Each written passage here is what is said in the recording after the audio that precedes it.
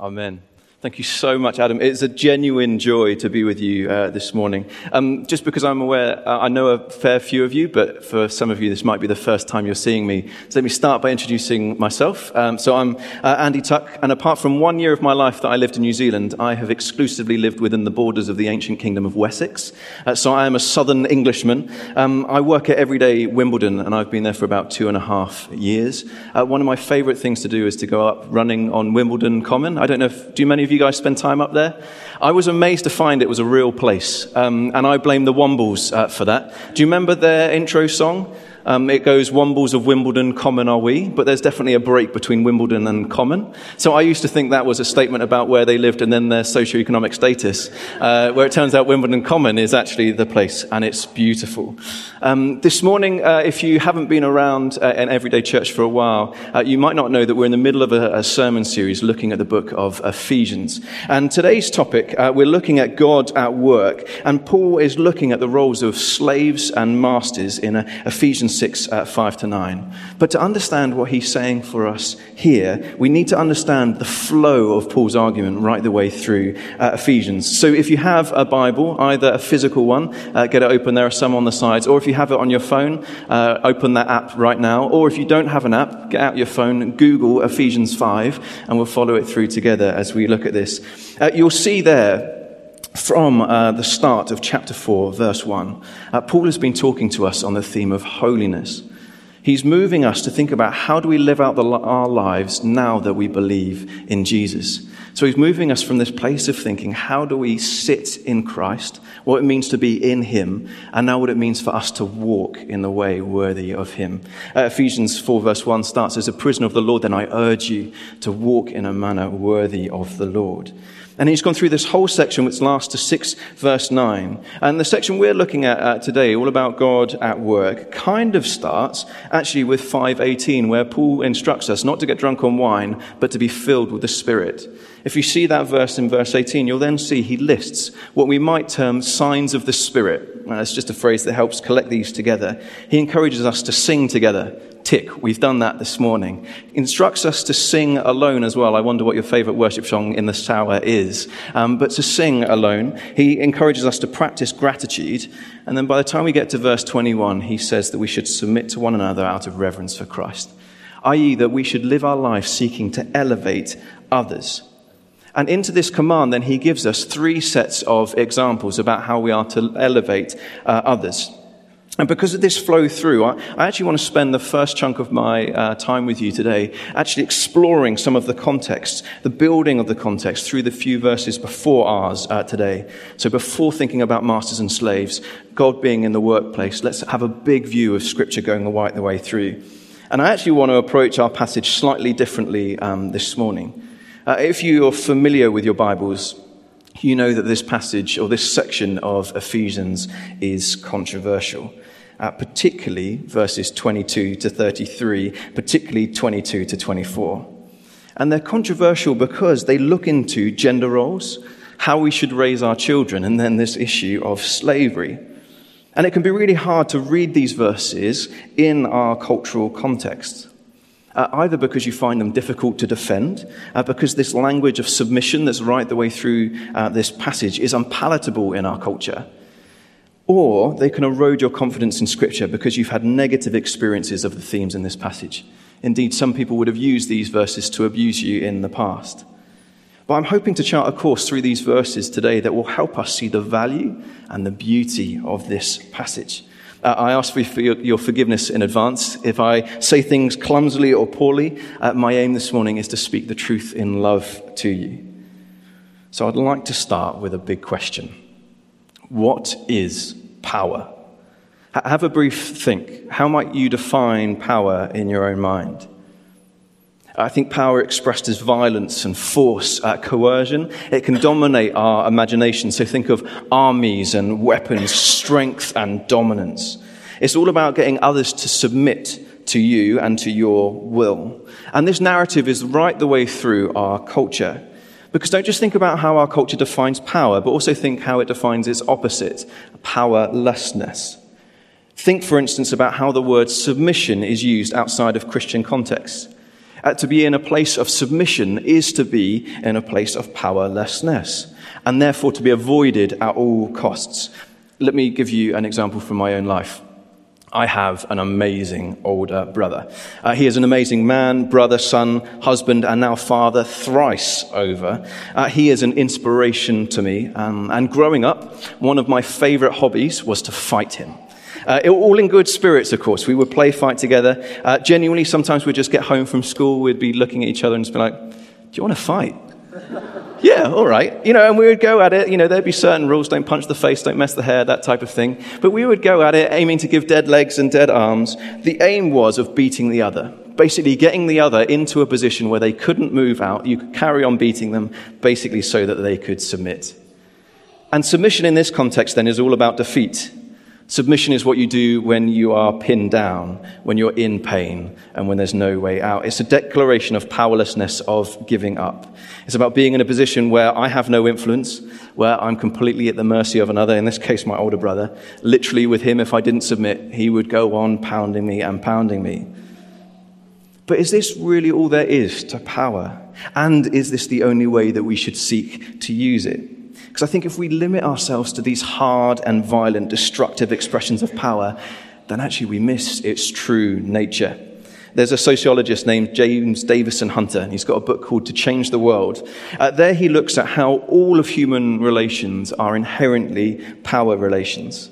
And unless a person lives in complete and utter isolation from others and the things that they provide, then it's impossible actually for us to remove ourselves from these structures of power, the complex dynamics of power and what power provides us. Power, in short, is inherently relational, interactive, dynamically shared. It's contentious, and it plays out at every single level of society. So not just amongst individuals, but amongst social groups, institutions, local and even national communities. If defined like this, then power is inescapable. Power is ubiquitous. It's all around us, and all of us have it. And so because we all inherently have power, the question we need to ask ourselves is not, how do I get more of it? But rather, what do I do with the power that I have? And to help us understand this passage this morning, I would actually like us to take a step outside of Ephesians. And I'm going to limit myself to one passage for this and look at John 13. So again, if you have your Bibles, have a flick to John 13. Because we're going to spend a few minutes just in there. In John 13, Jesus provides us with a really robust challenge to the view that power is only demonstrated in the domination of others.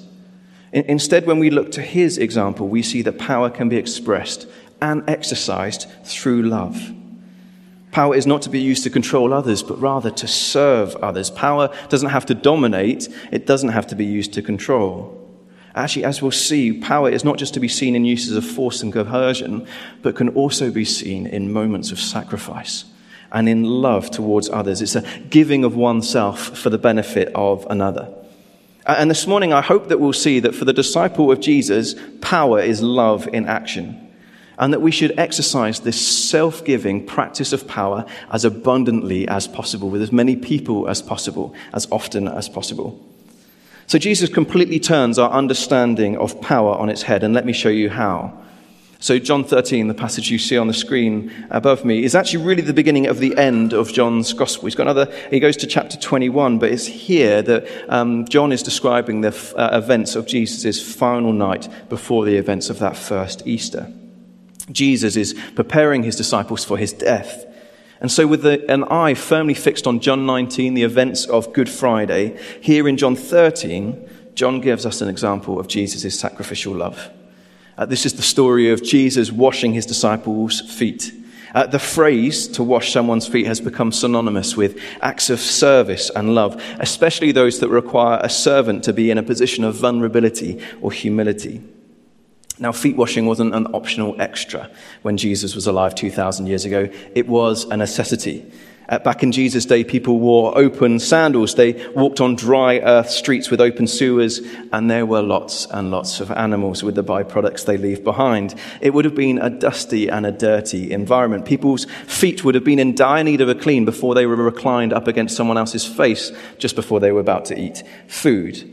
If you want a modern-day example of this, have you ever worn sandals around central London? then you will know exactly what I'm talking about, the mess and the muck that you find on your feet at an end of that experience, not to be repeated. Washing feet like this is an unsavory task, and that's why it was left to the lowliest servants.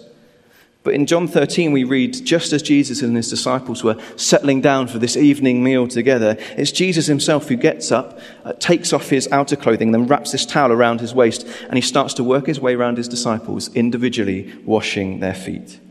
What a wonderful image of love and service. And let's just remember who Jesus is in this instant. He's the one that we've been praising this morning. He is God himself come to live among us.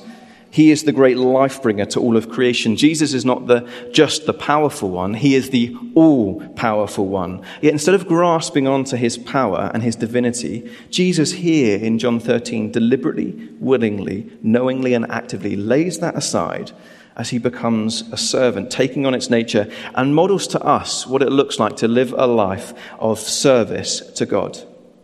The one who was intrinsically worthy of all of creation's worship gave up everything to serve others, even to wash people's dirty feet. This is the one who could have rightly demanded creation's adoration and devotion. Instead, he chose servanthood, the nature of a slave. So cast your eyes over verses 3 to 5 as we look at Jesus, the slave. Let me read these verses to you. Jesus knew that the Father had put all things under his power, and that he had come from God and was returning to God. So he got up from the meal, took off his outer clothing, and wrapped a towel around his waist. After that, he poured water into a basin and began to wash his disciples' feet, drying them with a towel that was wrapped around him.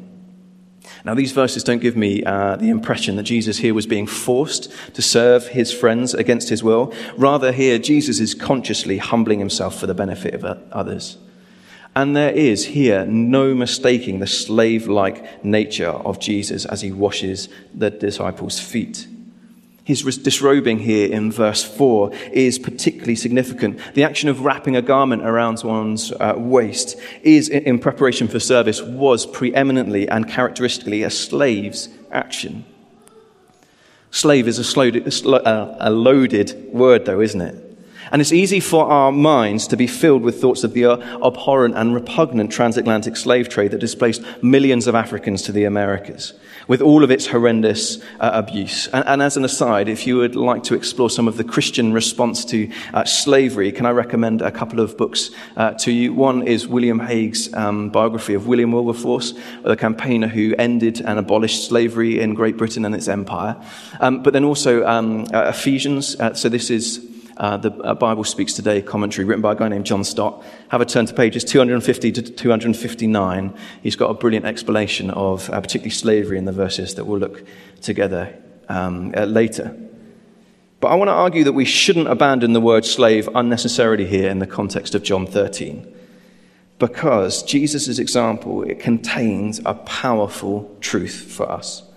There have been a tendency in modern English translations to translate the Greek word doulos as servant rather than slave. But in doing so, we've lost some of the power, the significance of that word. Because there's an important difference between servant and slave. A servant gives service to someone. A slave belongs to someone. Jesus becomes a slave to serve his disciples. And in doing so, then, he's communicating a deep sense of belonging. In this action, he's effectively saying to disciples, I am yours. What a profound moment. John is deliberately guiding us to see God's nature as a being of self-giving love. This is an example, then, of Jesus' use of power. He comes to serve us.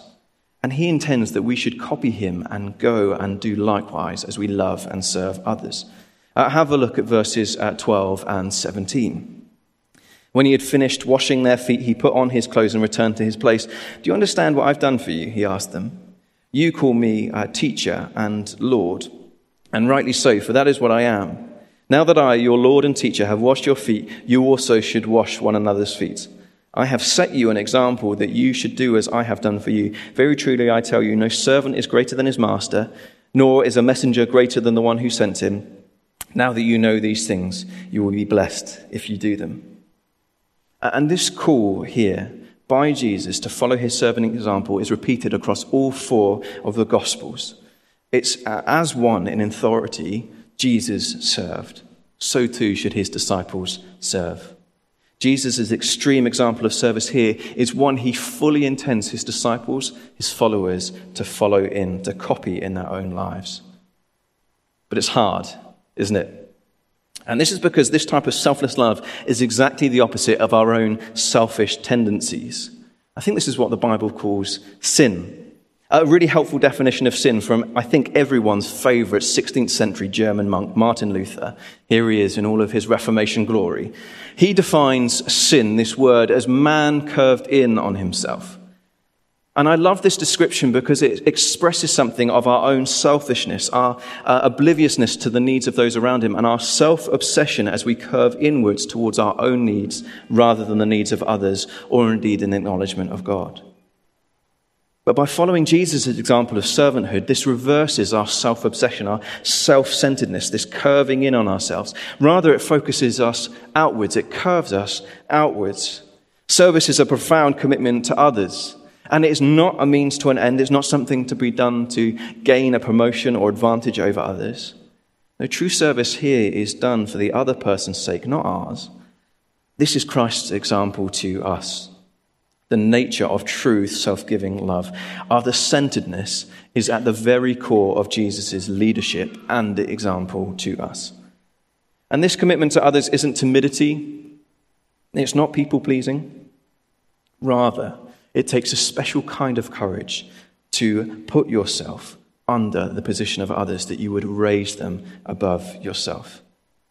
And to follow Jesus' example of humility and sacrifice is to then deliberately put ourselves in lowly positions so that we might serve others better. It's to go without so that other people might have. It's to actively look for ways to bless others, to look for their good, their encouragement, their well-being, to shoulder other people's burdens and to work for their good despite whatever personal cost it may give to us. This level of commitment, service, and humility is not a contrived surrender, but it's a true devotion to another. Serving is an active love and pursuit that emulates Jesus' conscious, sacrificial example. This is a call to use our freedom, our power, for the flourishing of all of those that live around us, with our eyes firmly set on Jesus' example. And so with Jesus' example, his topsy-turvy use of power in mind, let's return again to Ephesians 6.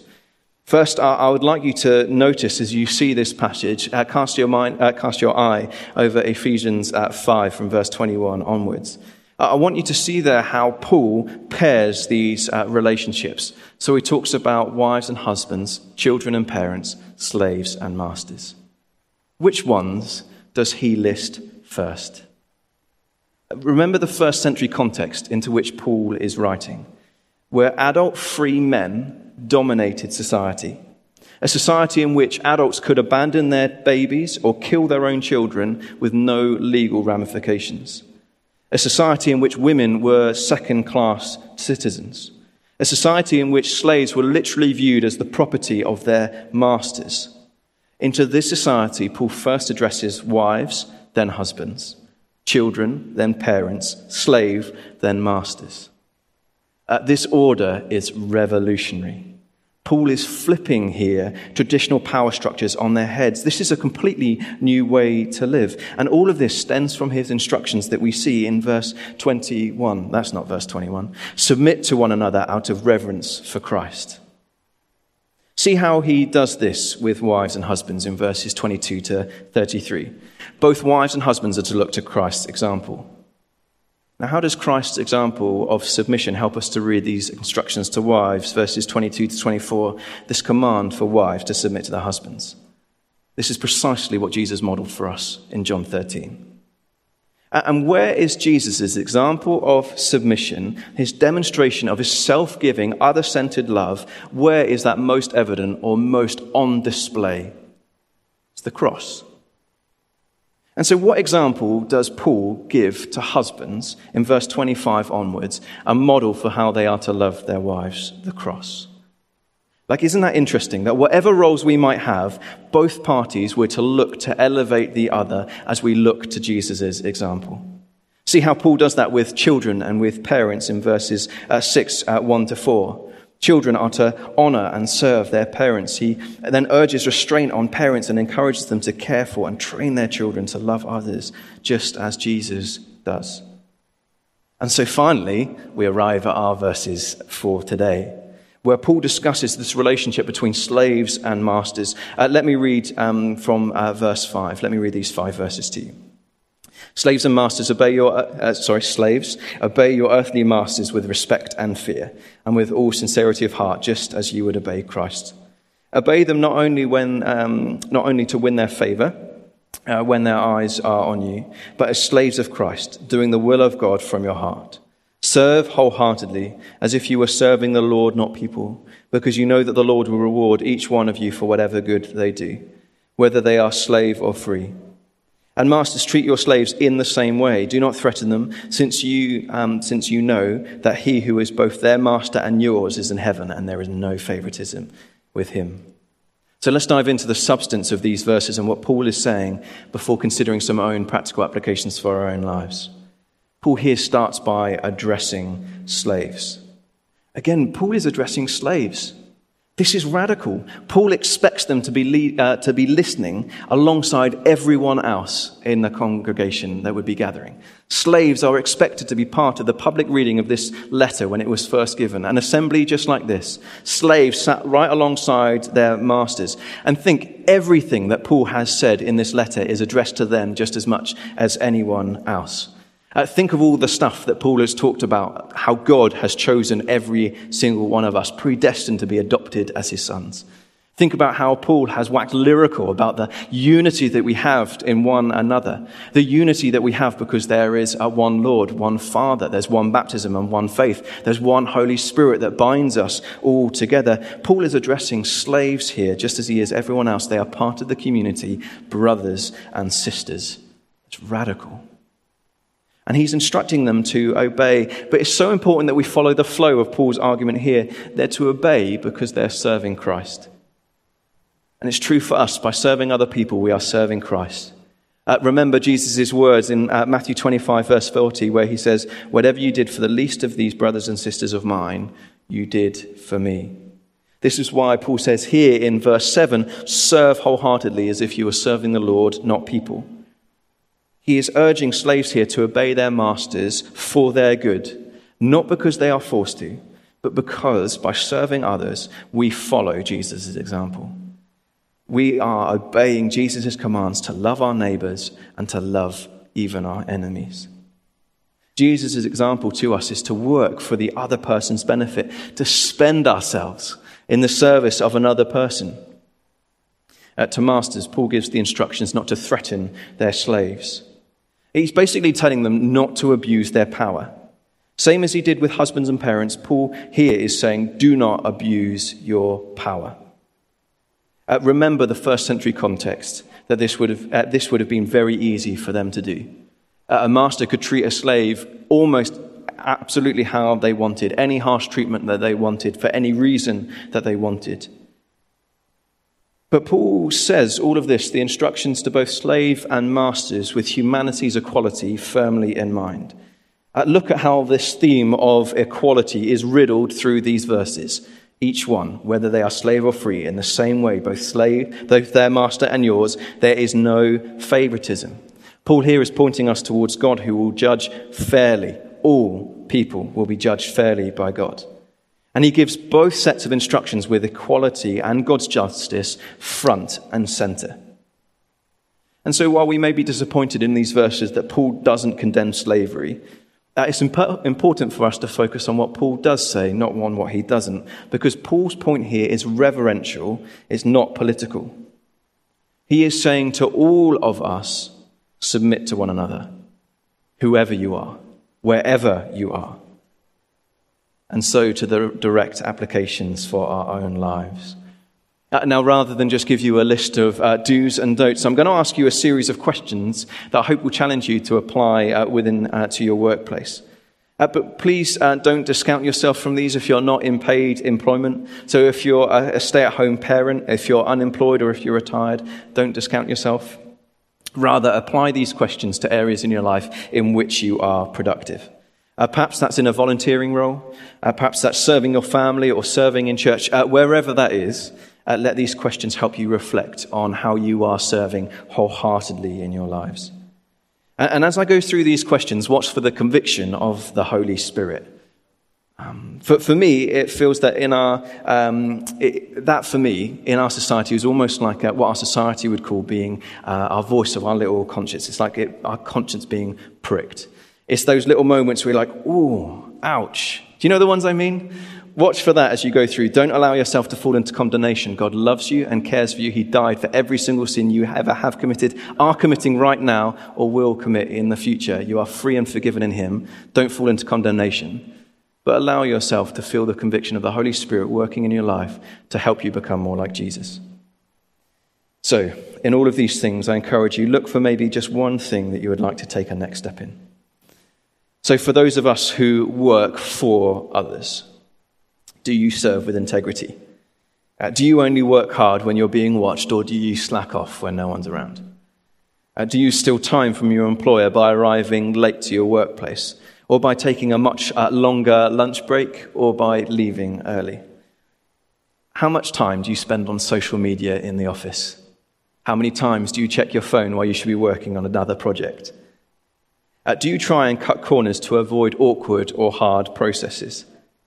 Are you a positive influence in your office? I.e., do other people in your office look forward to you being around because of the joy and light that you bring into those meetings or relationships? Are you honest with the expenses that you claim? How many of us have or have had a boss that really makes it hard for us to serve them willingly, right?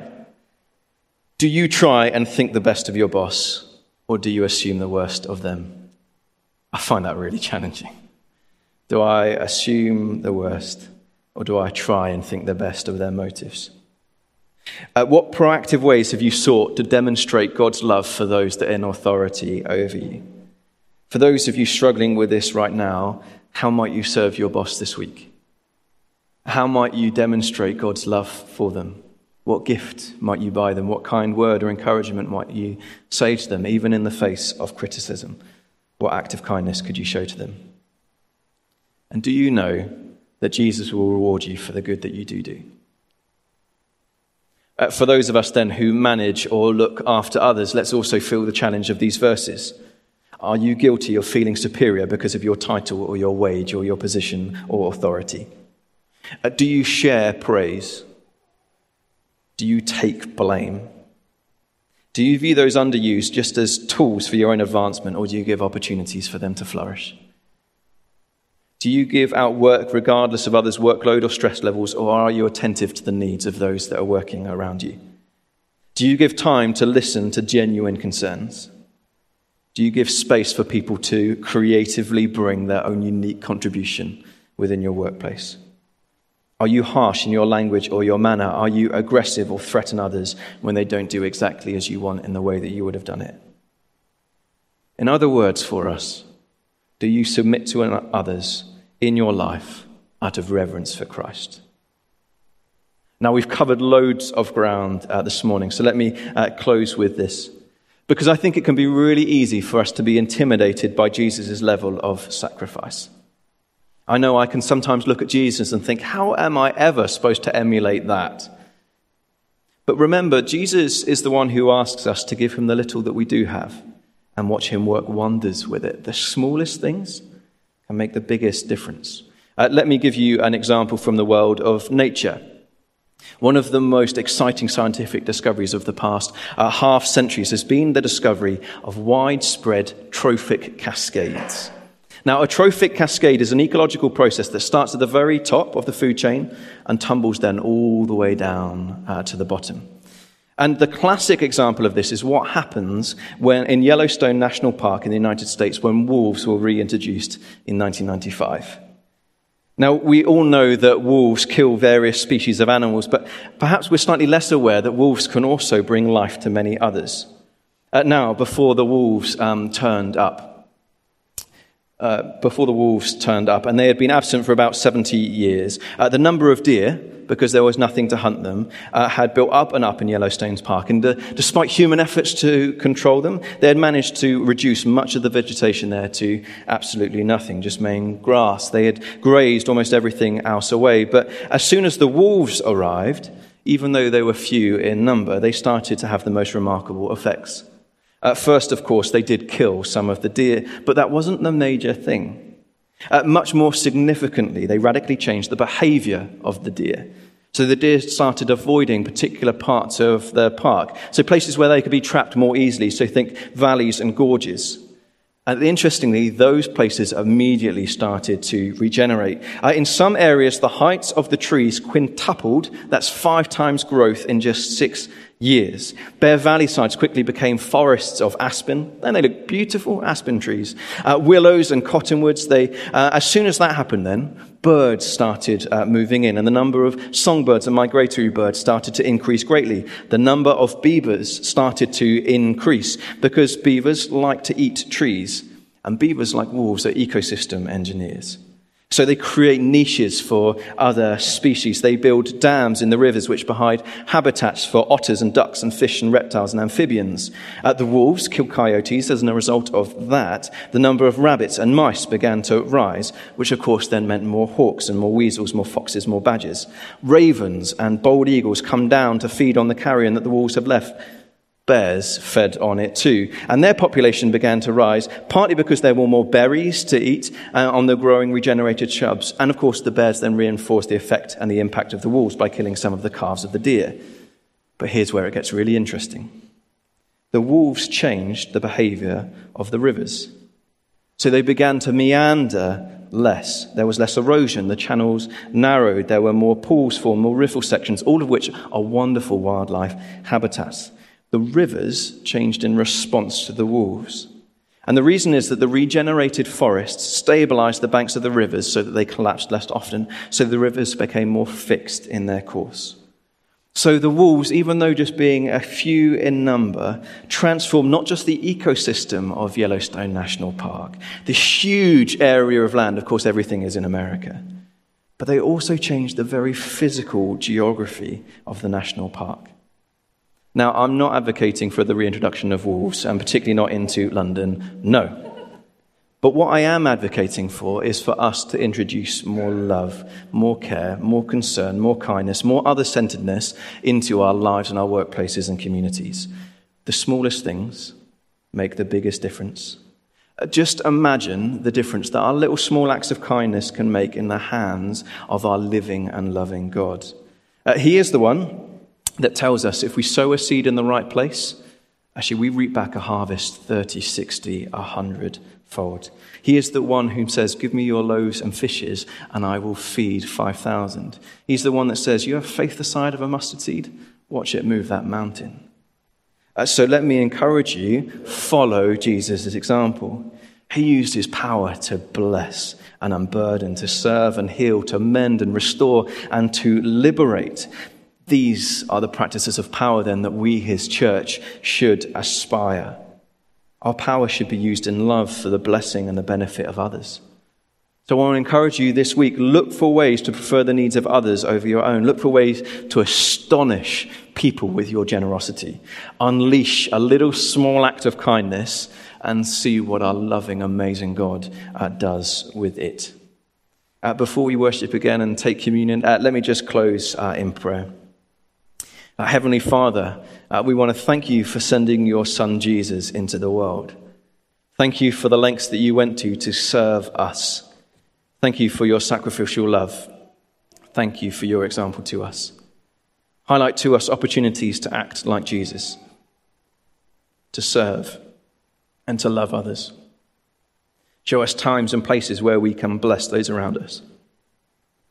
Would our worlds be better places because we have chosen to submit ourselves and work for the flourishing of others? May your kingdom come as we follow the example of our servant King.